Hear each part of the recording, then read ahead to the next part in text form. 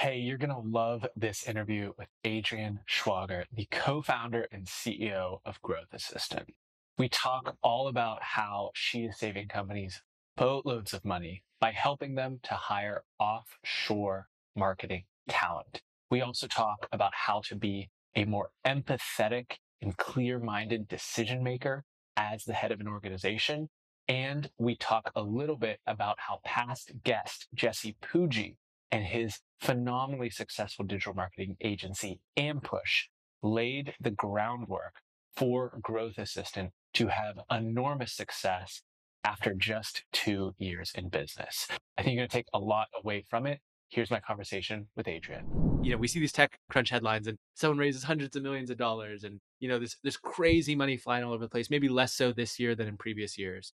But for the majority of businesses, we're not, pitching SoftBank for investment. We're not able to just kind of have this kind of abnormal growth. A lot of us are bootstrapped. A lot of us are trying to make do with limited resources. And not many of us are accomplishing the growth that you have with Growth Assistant. The last thing I saw was that you guys were at 6 million in annually recurring revenue, and that's in less than 2 years. So just give people a picture of the growth, the hockey stick, or give people a picture of the trajectory that you guys are on and how you got there. Yeah, and actually, we turn 2 later this week is our 2-year birthday, and we just crossed 7 million. So, Wow. we're as you mentioned, did all that less than 2 years. Done it with very minimal staff, stateside staff. I've kind of built the whole business the way I'm teaching others to build their business, with outsourced labor. So the majority of my workforce is in the Philippines, and that has allowed me to continue to be bootstrapped. So from the very beginning, just like most bootstrap companies start, I was doing everything. So I was taking all the sales calls, I was doing all the talent acquisition, and as I started growing, I incorporated the business model that I'm selling other people into my business. So my first, I would say, 10 employees were in the Philippines. That got me through about the first year. And then I hired my first stateside person. So our first stateside person has been here just about a year now. Currently, like today, I have 25 people in the Philippines on my core team, on my internal team. And I have, let's see, 5 people stateside. So this is exactly how I'm telling others they can grow their business, and there's a big need for it, not only from bootstrap businesses, obviously, but big corporations as well. Um, and we continue to see growth there. Another thing that really led us to this huge trajectory is our lead volume. So to date, we really haven't paid for any paid ads yet. All of our leads have come from, I would say, 80% of our leads have probably come from Twitter, and that was a big surprise for us, a pleasant surprise. So I like to tell this story because a lot of the, I think, bootstrap founders can, who have gotten like a big wave of interest, can step into these shoes really easily. But the first, like I said in the beginning, I was doing it all. I was doing the sales calls, I was doing the talent acquisition, all of it, and then I hired my first recruiter and in the Philippines, and kind of grew from there. But our first leads were from my co-founder Jesse, from his network. So we met with them. I sold them on the product. They said, "Yeah, I really could have used 2 of these months ago." So we kind of had a proven idea at that point. Um, so we so I continued to find the talent, but get the leads as well. So those were the first leads, like I said, coming in from Jesse's network. The second thing that happened to for us, which was pretty incredible, was that we were mentioned in a newsletter. And then I knew that mention was going to happen. And in prep of that, I was like, well, I have no idea. I'll just get these in email. Like, I don't know if it's going to be 10, if it's going to be 100 people. I don't know. So I made a type form and hooked it up to the website. And I think I linked it to HubSpot. Maybe I didn't even link it to HubSpot at that point. I probably didn't. But at least I had somewhere where I could organize the leads and then filter them for the people who needed the service quicker, or the largest name business on there. And so that newsletter went out, and I had 14. I was like, oh my gosh, I have a wait list. How cute! It's like 14, but it was so exciting at the time. Yeah. And then within a couple, maybe 2 weeks of that, Jesse wrote a thread on Growth Assistant and us starting the business. And it talked about our friendship and everything else as well. And that thing went viral. So we had 300 leads by the end of that thread, like running its course. And again, it was just me at this time, getting on the phone with everybody to sell them, getting, all of our sales are done through a call, like an actual Zoom call. So it wasn't like I could send them something over email and we could just like quickly trade information. This is an actual sales call that needs to happen. So I then hired a recruiter because I had to offload some of the recruiting load so that I could continue to take the sales calls. But that is really what rocketed us. I would say that first year. Twitter continues to be our lead source now as well. Like I said, our major lead source. We still leverage Jesse's network a lot. Have done some outbound things, and really just selling within our expansions within our current accounts have been really what's led to the growth. And so can you just summarize really quickly for folks what the founding insight was and how that's translated into the offerings that you bring? Like, is it a large suite of offerings? Is it a relatively, small amount of, productized services that folks are hiring you guys for? Yeah, when we started the business, so my co-founder and I, Jesse, we're childhood friends. We go way back.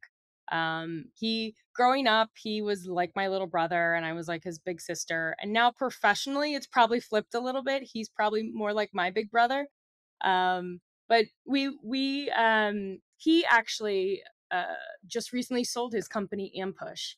And Ampush is a well-known digital marketing agency. So kind of one of the first movers in that space, well known by Facebook and others. So they had an offshore model within Ampush that they leveraged.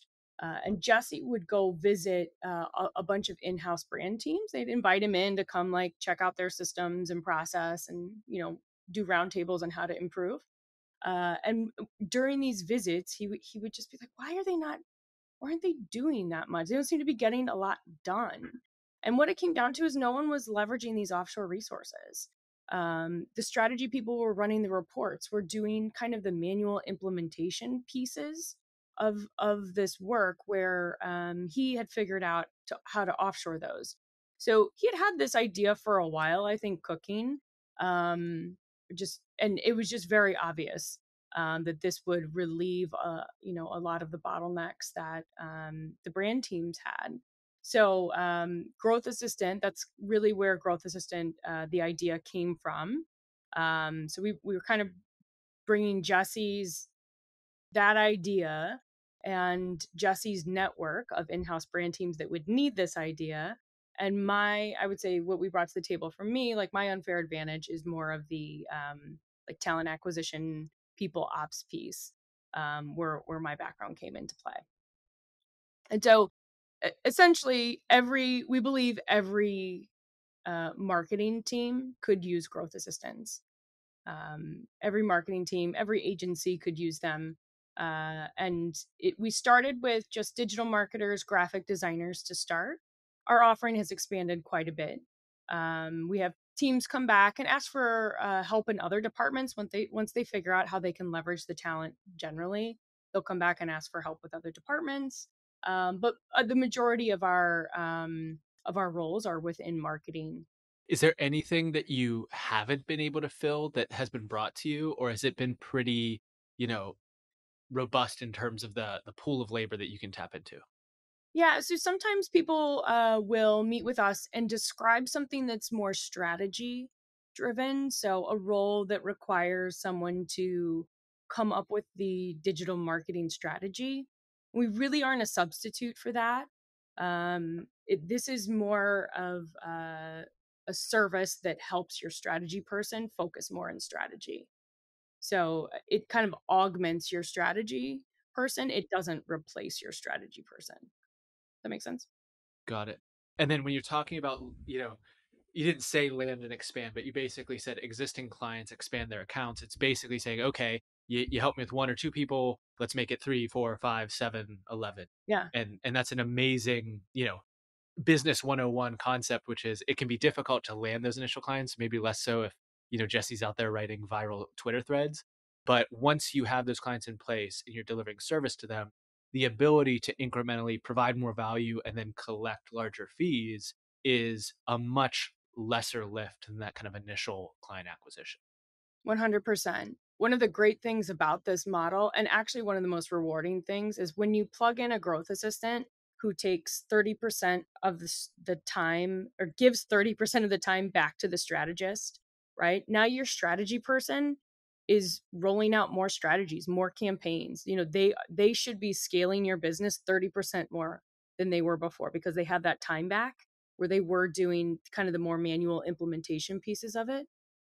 They've given that to a growth assistant, and now your business should scale. And as your business scales, you're going to need more growth assistants, right? So it's a model that, if it's working correctly, it the client's business scales and the growth assistant scales along with them. We really just become a partner with them. And in the same way, if a business contracts, we don't have a long-term commitment, so we can move that talent to another client. Or maybe they no longer need a digital marketing assistant, but they need a graphic designer. We can switch out talent pretty quickly. So we really become this talent acquisition partner for them. And is the model to be understood somewhat similar to, like, there's all sorts of other staffing firms, maybe in other domains, where since you're responsible for the recruitment, the retention, the management of these folks being deployed against different problems, they basically embed in the team once they've kind of been selected for and agreed upon with your client, but you're maintaining the employment contract, insurance, management of that, the risk associated with either the person not working out or the client not so longer being able to pay. And that's what basically warrants the margin that you make on top of that individual's compensation. Exactly. So one of the like you said, there's a lot of different types of offshoring models. Some people will just go, here's a talent, you can interview a bunch, pick who you want here just for a small fee. Other people do more of a marketplace model where they'll bring the talent in, but then you can select them. We are more, a little bit more high touch than that. So on both sides, the talent and the client side, we're reducing a lot of risk there. So we're fully vetting the talent, we're fully vetting the client, making sure we're making good matches based on hard and soft skills. We want people to have a fulfilling career, and enjoy working with that in-house brand team. And we want the brand team, obviously, to get the full use out of the growth assistant. So it's very much, it is a two-sided market for me, and I value both sides of that market equally. And Jesse's background with Ampush, like, they're working with huge companies like Uber to help them implement marketing campaigns. So if folks just don't necessarily have as much legibility into what it means, like an in-house brand team, like, these are large companies, you don't have to disclose if they're not, like, a privilege to do so, but they have budgets where, even if this is maybe more relatively expensive than going and hiring these people individually, the brand guarantee that Growth Assistant provides, the vetting, these other services are well worth it to them. And they're still saving money and gaining efficiency from plugging these people in. I say in-house brand teams. Sometimes it's one person. Sometimes, Yeah. A lot of our, small to mid-market companies are 1 to 5 people on a marketing team. So one growth assistant may be shared across a lot of people. Or if you're Noom, for example, you have a Facebook team and you have a YouTube team, and you have a growth assistant for each of those. Or it really each I'm learning quite a bit about all the different structures for marketing organizations too, which has been fun. But everybody's a little different. But there's been many ways we can either split a growth assistant across a couple, make it a more generalist, or it's very specific to one channel, like Facebook, or the YouTube team, or really depends on the size of the company and what's needed. Absolutely. And also, so my company does a lot of videos for, like, those small and mid-sized businesses that you referenced. And the amount of these companies that are doing millions, maybe even tens of millions in revenue, and there's like one marketing manager who is spread infinitely thin. that is just put in this like impossible situation of getting results while having no time and limited resources is really stunning at some points when we come in as marketers like looking to help them. And our motto is much more we plug in and we're just going to handle whatever video problem you have, that's taken care of and taken off the table. But you're dead on that, like they would love to spend more time on strategy. They would love to put more pieces together, but there's so much execution that just has to be completed that otherwise isn't getting done. For digital marketing in general, it's a fairly early concept, in marketing history, right? It's kind of like where software was in the 90s, very implementation heavy. There's so much more optimization that has to happen. There's all these different channels. So if you're on more than one channel, just aggregating the data to know how one channel's doing compared to another is pretty manually intensive. Now there are tools that are helping that, like, improve that process, but they aren't great right now. So you were at just a very early stage where a growth assistant can easily plug in and take a lot of those tasks off. So what have you had to learn, like in terms of the entrepreneurial skill set? You kind of come from the background more in the recruiting and the people management. And Jesse's, maybe dropping a viral tweet thread, but he's got, 18 other businesses in his portfolio that he's either looking at or involved with or touching in some way, shape, or form. Like what skills have you had to develop as an entrepreneur, as you guys come up on this 2-year anniversary to enable this growth? It's never smooth. Like we can all like, nod to like, oh yeah, just like straight, up the whole way. But what are some of the growing pains you've had to go through as an entrepreneur? Yeah, there's a couple that jump out that are kind of front and center. I mentioned earlier that story with the viral tweet, and all of a sudden we had 300 leads. Yeah. Well, in that process, I lost a bunch of those leads because I could only get through so many calls a month, right? And so many people weren't responding. Then my response rate's going to drop after X amount of months, right? So hiring ahead is something that I think is a hard thing to learn, um, because you go from this bootstrap mentality of kind of grind and do everything, right? And then you're at a point where you're like, oh my God, I could have used somebody 2 months ago. Now I really need to hire somebody. And then you're too late at that point. Or it's, I would say, it's less efficient. So that's something I've learned, is to kind of hire ahead. So we're getting better at, it's not perfect, but we're getting better at, predicting what talent we will need at what times, for my internal team. So we just did a wave of hiring in the last couple of months. That's one thing that stands out as a kind of a learning lesson. Another thing is more of like a mindfulness shift, understanding when you're making decisions, where you're making them from. So, like, are you making them from a place of curiosity and like wonder? Are you making them from a place of like threat, fear, maybe something's affecting your ego? Yeah. I think those are, it's when you're physically feeling something in decision making, your hands are getting sweaty, if your throat's like kind of clamming up, like whatever it is, you're probably not you're probably not in a curious state, like something's feeling threatened. And to know in those moments that you should pause, breathe, not make a decision right then, is has been very, very helpful. That is really fascinating. And I don't know if we've really had the chance to explore that idea before on this show. So if you'd be willing to, I'd love to go deeper on that.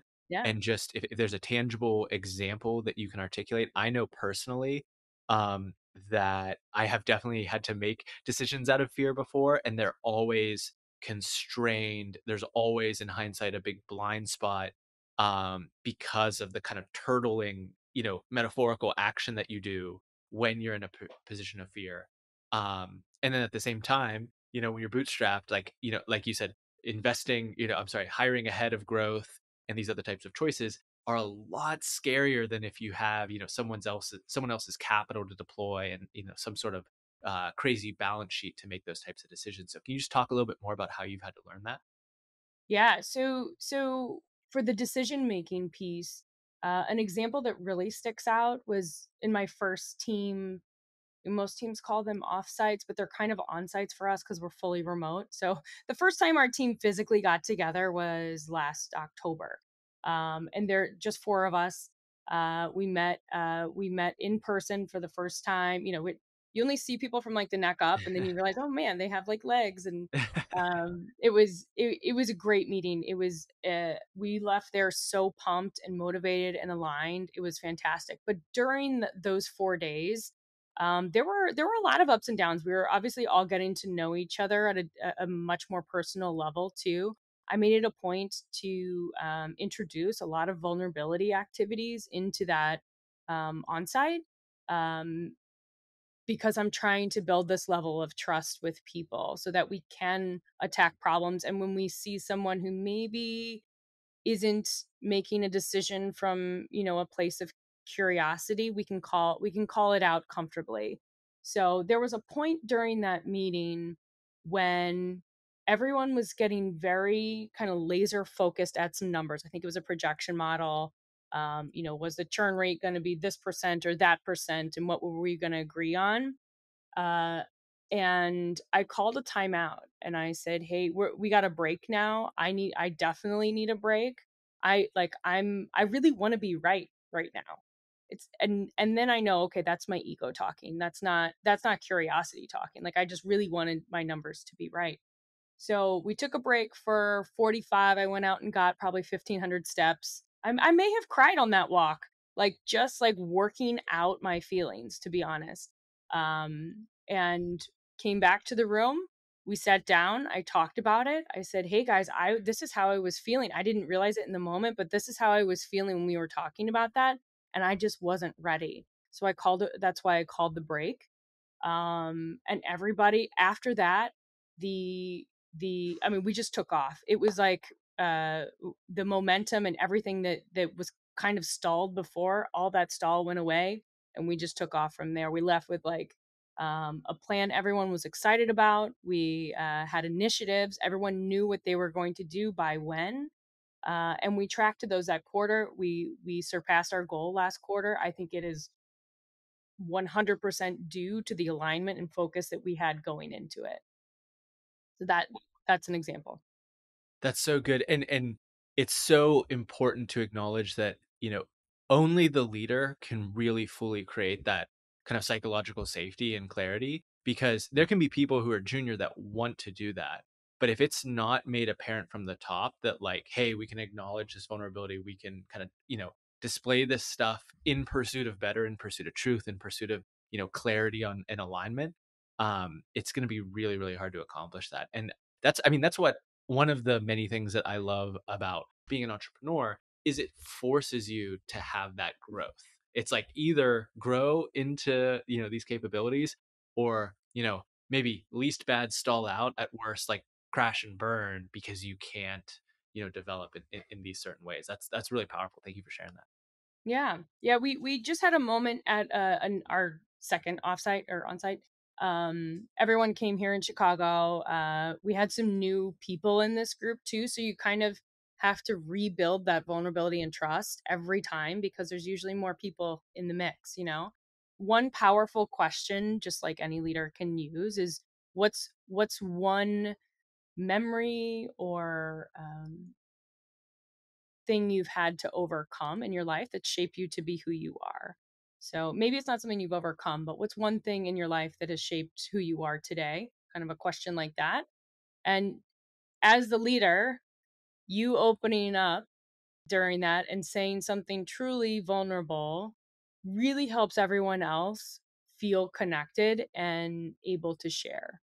And it was amazing what came out, of everybody, and the trust that followed after that. We don't really get those in this like Zoom world that we have now. We don't really get those moments as frequently as we would if we were in the office and could see that someone was physically, irritated or overwhelmed or just sad that day. Like, we don't have that opportunity for that connection. So I think you really, on your offsites and those connection points, if you're a fully remote team, you really have to work hard at introducing those more.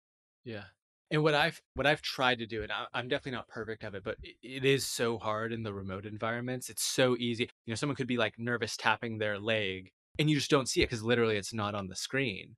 But if I see anything, remotely there, I'll I'll try to bring it up, not like in any way, shape, or form ascribing like blame to someone, but I'll say like, I'm probably being an idiot here, but I think that Susie hates this idea. And try to like almost like, hey, it could be just me who's completely misreading the situation, but I'm trying to just, help people bring that to the forefront. Maybe that wasn't the perfect example of how that's actually executed, but Yeah. like if you're not calling it out and the person doesn't feel comfortable bringing it up, then it is getting buried. And now that's a blind spot moving forward for your organization. So obviously the on-sites slash off-sites, however we articulate that, is an important part of the process. But as a team, like how do we have more productive meetings where all of that's brought up, even in a Zoom environment, is clearly one of the superpowers that you guys have leveraged all this growth. Yeah, a phrase that we use a lot that takes it kind of makes it an inarguable statement is a story that I have is Mm, um, you know, I have a story that you may not be aligned with what we're discussing here. Just you kind of open it up. It's not charged. It's just like it's just a thought. It just, it's just a story. It's not something that I hold as fact. Like I'm admitting that like I don't, you know, I don't know. Am I off? And they may say, oh, no, I'm totally fine, totally fine, totally aligned. Or yeah, like I'm feeling a little off. It just like opens that door a little bit. amazing. I'm gonna borrow that, maybe not steal it. I'm gonna borrow it from you. Yeah.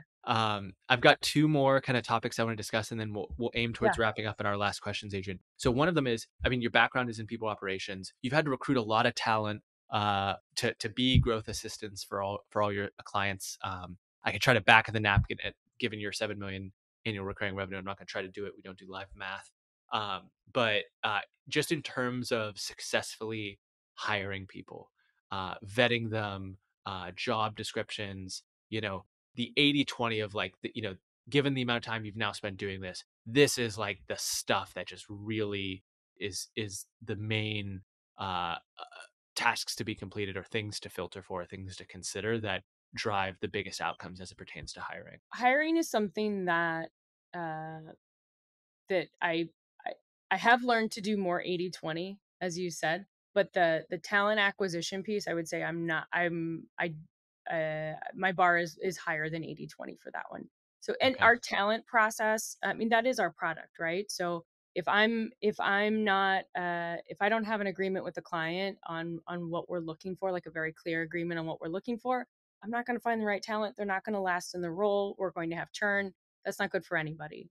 I want that client to be happy. I want the talent to have a great experience. In the end, for me, I want to help people. And so the best way I can help people here is getting very clear with the client on what their needs are exactly. And if they don't know, kind of consulting with them to figure out what those needs are, but getting very clear on that with them and then going and finding the talent that does that. On the talent side, it's the normal, it's the same sort of funnel like we have for our sales side. So there's, at the top of the funnel, there's all the applications, and even before that, obviously the marketing effort that goes into those. One of the cool marketing things that we've done on the talent side, kind of what Twitter's done for us on the client side, on our supply side, on the talent side, we have TikTok, and we have like 100,000 followers on TikTok on our TikTok accounts and stuff. I mean, it's been some of that has been incredible to see that growth too. But that gets us kind of a huge influx of talent, other than like the normal job boards, right? Um, Now from there we have a pretty strict vetting schedule, so everyone gets um, 3 to 4 interviews, usually an assessment in there as well. So depending on the role, it's important that a reports analyst be able to run a report for us. So we give them some data and have them run a certain report. That's part of our vetting process. It for graphic designers reviewing the portfolio. There's sometimes a test for them as well, depending on kind of what the client needs are. And that's another thing, we can tweak our assessment based on our client needs. Um, and then there's actually a series of tests that happen before they're even introduced to a client that are more, I would say, uh, soft skills tests. So, we're putting things on their calendar. There's a certain standard. You've got to be there this many minutes ahead. And that's just kind of the growth assistant standard. You have to be a proactive communicator. If we're getting any red flags before we have an onboarding call with a client, we will pull that talent, because it's and we will pull the talent and coach them. We don't just like, clearly technically, they passed all these other stages. The next part is they may just need more coaching and training on kind of more of the what we call the GA way. So that is something that's very important to us and important to the brand when we're introducing to clients, is that we have every talent's rolling off, not only technically skilled, but with the soft skills as well, to make that a successful relationship. It's a kind of different version of the hire slow, fire fast phenomena, where you're not necessarily firing fast. You're fast to coach when there's a misalignment, but then also making sure that that onboarding process, in addition to the hiring process, is really thorough to get someone ready to go. So that is really fantastic and actionable, and yet more that I can borrow from you in my own business building. It all moves very fast too. We're at a point where we have a bench of talent too. So we've hired ahead in a lot of these cases, knowing what our demand's going to be. But it's still a very fast process for us to be able to place someone. It's usually 2 to 3 weeks, and we usually come in under that 2 weeks for clients. So it's important for the client. A lot of them need that help. They need it right now. So it's important that we can move fast. And it's also really attractive to the talent. Oh, wow, I can be hired and have a job in like, basically a week of my interviews. It's super attractive to the talent there. Yeah, and so what that makes me think of, we do something relatively similar where our video team, when they're first hired, they're doing stuff for us first and our content, and that's a great way to vet them, coach them, tweak our technique before they're interacting with client work. But then basically, I'm guessing you have something similar. If you have those people on the sidelines ready to go, you have this bench of marketing assets to deploy against your own company until they're actually fulfilled with the client objectives. So that probably really helps, Growth Assistant, the company, do good marketing for itself in the process of getting ready to serve those clients. Totally.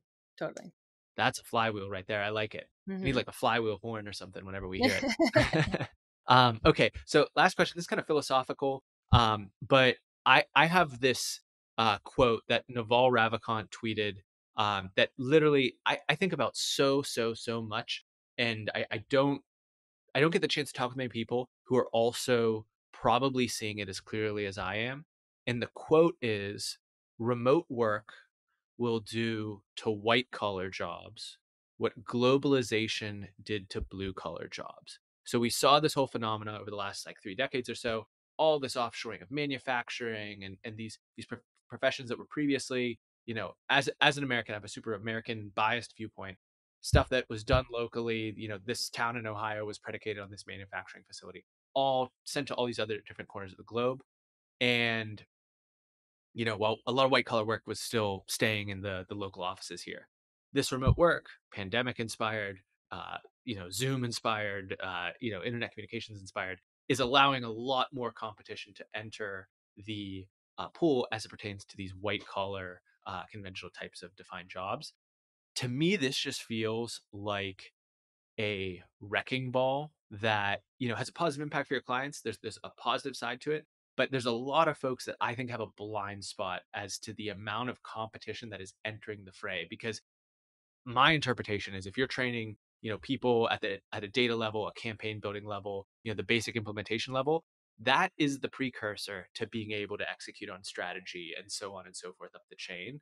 So what's your interpretation there of what you kind of foresee in the marketing space generally, over the coming years? Yeah. The idea of offshoring um, has been very exclusive to the largest banks, the largest consulting companies for decades. So this is not a new idea. It's now becoming a more mainstream, accessible idea. So Accenture would consult for a large company and tell them they should offshore something. Accenture could either set up that offshore for them, right, or they would find them an offshore company to work with, right? So this has been happening for a very, very long time. But it's only benefited the largest companies who are able to access it. So what's happening now is just an opening to everyone else. Accessibility for businesses, smaller and more mid-market. So the idea itself is not new. It's the accessibility, like you said, driven by pandemic. We don't all don't have to work in the same place anymore. We all can be remote, and a lot of companies have gotten used to that model and have the infrastructure for that model now. So I don't think the threat is to necessarily all the um, white collar workers, but they're and a lot of places still are mandating some sort of in person, which an offshore model wouldn't be able to do. So I don't think it will affect. We aren't seeing people come in and ask for us to replace a full team. It has happened that they've reduced staff, or we were their customer. They actually reduced us to start, then they reduced their US staff, and now they're circling back to backfill with us again. Yeah. So, that's the model that I've seen it used, but I haven't seen yet where someone comes in and says, I'm getting rid of this entire level and I want you to replace this entire level. That I do think that it's happened in the past. It will continue to happen.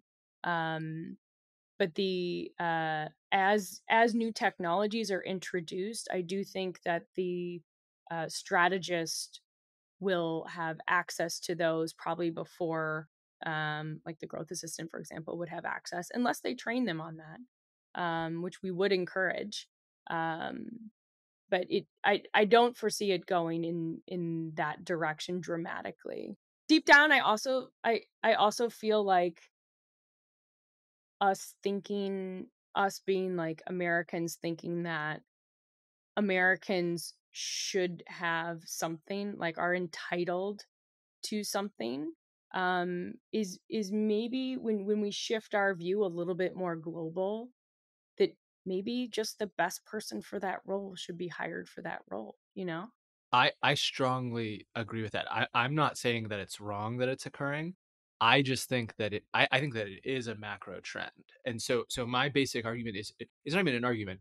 I'm trying to elevate this phenomena, make it clear that this is in the process of happening. Like, yes, you're a great entrepreneur, Jesse's a great entrepreneur, but you're also catching a tailwind at your back, that there's a desire for this and like the timing is right. If you had tried to start this business 7 years ago, I think it just would have been harder to get everything going because, remote teleconferencing wasn't as strong and all these other elements that make this just such a perfect time for you guys to be executing on this business. And it's really more through the lens of, like, I don't think that we're going to, like, imagine the complexity of the regulation that would have to be enacted to try and stop this phenomenon. Like, I actually Yeah. don't really, I'm not smart enough to figure out what that would even be, let alone have much faith that it would be particularly effective. It would probably just end up hamstringing certain more easy to regulate businesses in implementing something like this. So when I say that, I definitely agree with you. The global mindset, heck yeah. If you have the skill and the capability, by all means, go compete and go win. I think it's more like ringing the bell. Like, you better watch out, and if you aren't iterating on your skills and making yourself a linchpin and um that like super valuable piece of your team, you are facing more risk in the form of competition of others. That's really more the note that I'm trying to strike, perhaps not perfectly. Yeah, no, yeah, I totally get that. That makes sense. And I could see the I could see like the argument for that for sure. The one thing that sticks out for me is that this has been happening only to elite company. I will call them the elite group of companies for a very long time, right? So they clearly haven't regulated the big banks of the world, right, Yeah, in this way yet. For them to start regulating it for small and mid-sized businesses, um would would be a little bit unfair, right? And so I feel like agreed. we're just making accessible to what the largest businesses have had for a very long time. And when you look at those businesses, those there's still plenty of talent stateside working for them, right? Who have been doing this for decades. So if they were to train up people to take on more roles there, I think we would have seen that. We would have seen that trend. It's going to be interesting, regardless, to see Yeah. the whole thing play out and the growth of Growth Assistant play out as well. Adrian, I'm really appreciative of you taking the time to be on the show today and sharing your insights and that part about vulnerability as a leader. I was really powerful. I'm definitely going to use that myself. Before we let you go, 2 final questions. The first is, what digital coordinates can we provide for people that want to learn more about you, Growth Assistant, and all the stuff you guys are up to? Yeah, so either hit us up on the website, so growthassistant.com. You can, there's a contact us form there. If the homepage doesn't answer your question, there's also a place to fill out a form so that we get back to you if you're interested in the service. We just launched a new website too. Would love to hear people's feedback. And then the second place, probably easiest place, is Twitter as well, either the Growth Assistant handle or my handle. There is a Growth Assistant who manages my DMs, so would love to hear from you there as well. We are going to link that all in the show notes to this episode. You can find it in the app where you're probably listening right now, or at goingdeepwithaaron.com/podcast for every single episode of the show. Adrian, I have really enjoyed speaking with you, and I would like to give you the mic one final time to issue an actionable personal challenge to the audience. Yeah, personal challenge. For one full day, write down everything you do, every task you complete in that day. At the end of that day, put a little check mark next to those that you do every day or more than once in a week. And then ask yourself, which of these tasks could I document? Copy and paste this, put it in a doc, fairly easy to learn, make a Loom video to show somebody. Those are all tasks you should be delegating so you can get back that time to focus on more high-level strategic work. I love it. I am in the process of learning this lesson and implementing it and getting better at it. And I can tell you, it's transformative. It frees you up to really do high impact work. And so I hope that people will take that challenge. And I hope that they'll check out Growth Assistant if they want to find some great talent that can help them scale their marketing and do great work. Adrian, thank you so much for being on the podcast. Thanks for having me. This was a blast. We just went deep with Adrian Schwager. Hope everyone out there has a fantastic day. Hey, thank you so much for listening to the end of my interview with Adrian. If you want to learn more about digital marketing, about all this stuff, you need to check out our past interview with her co-founder, Jesse Pujji. We talk about building Ampush, his aspirations now that he's sold it, and the lessons that he's learned from being a portfolio company in a very large and successful media conglomerate. Lots of good stuff there. Go check it out.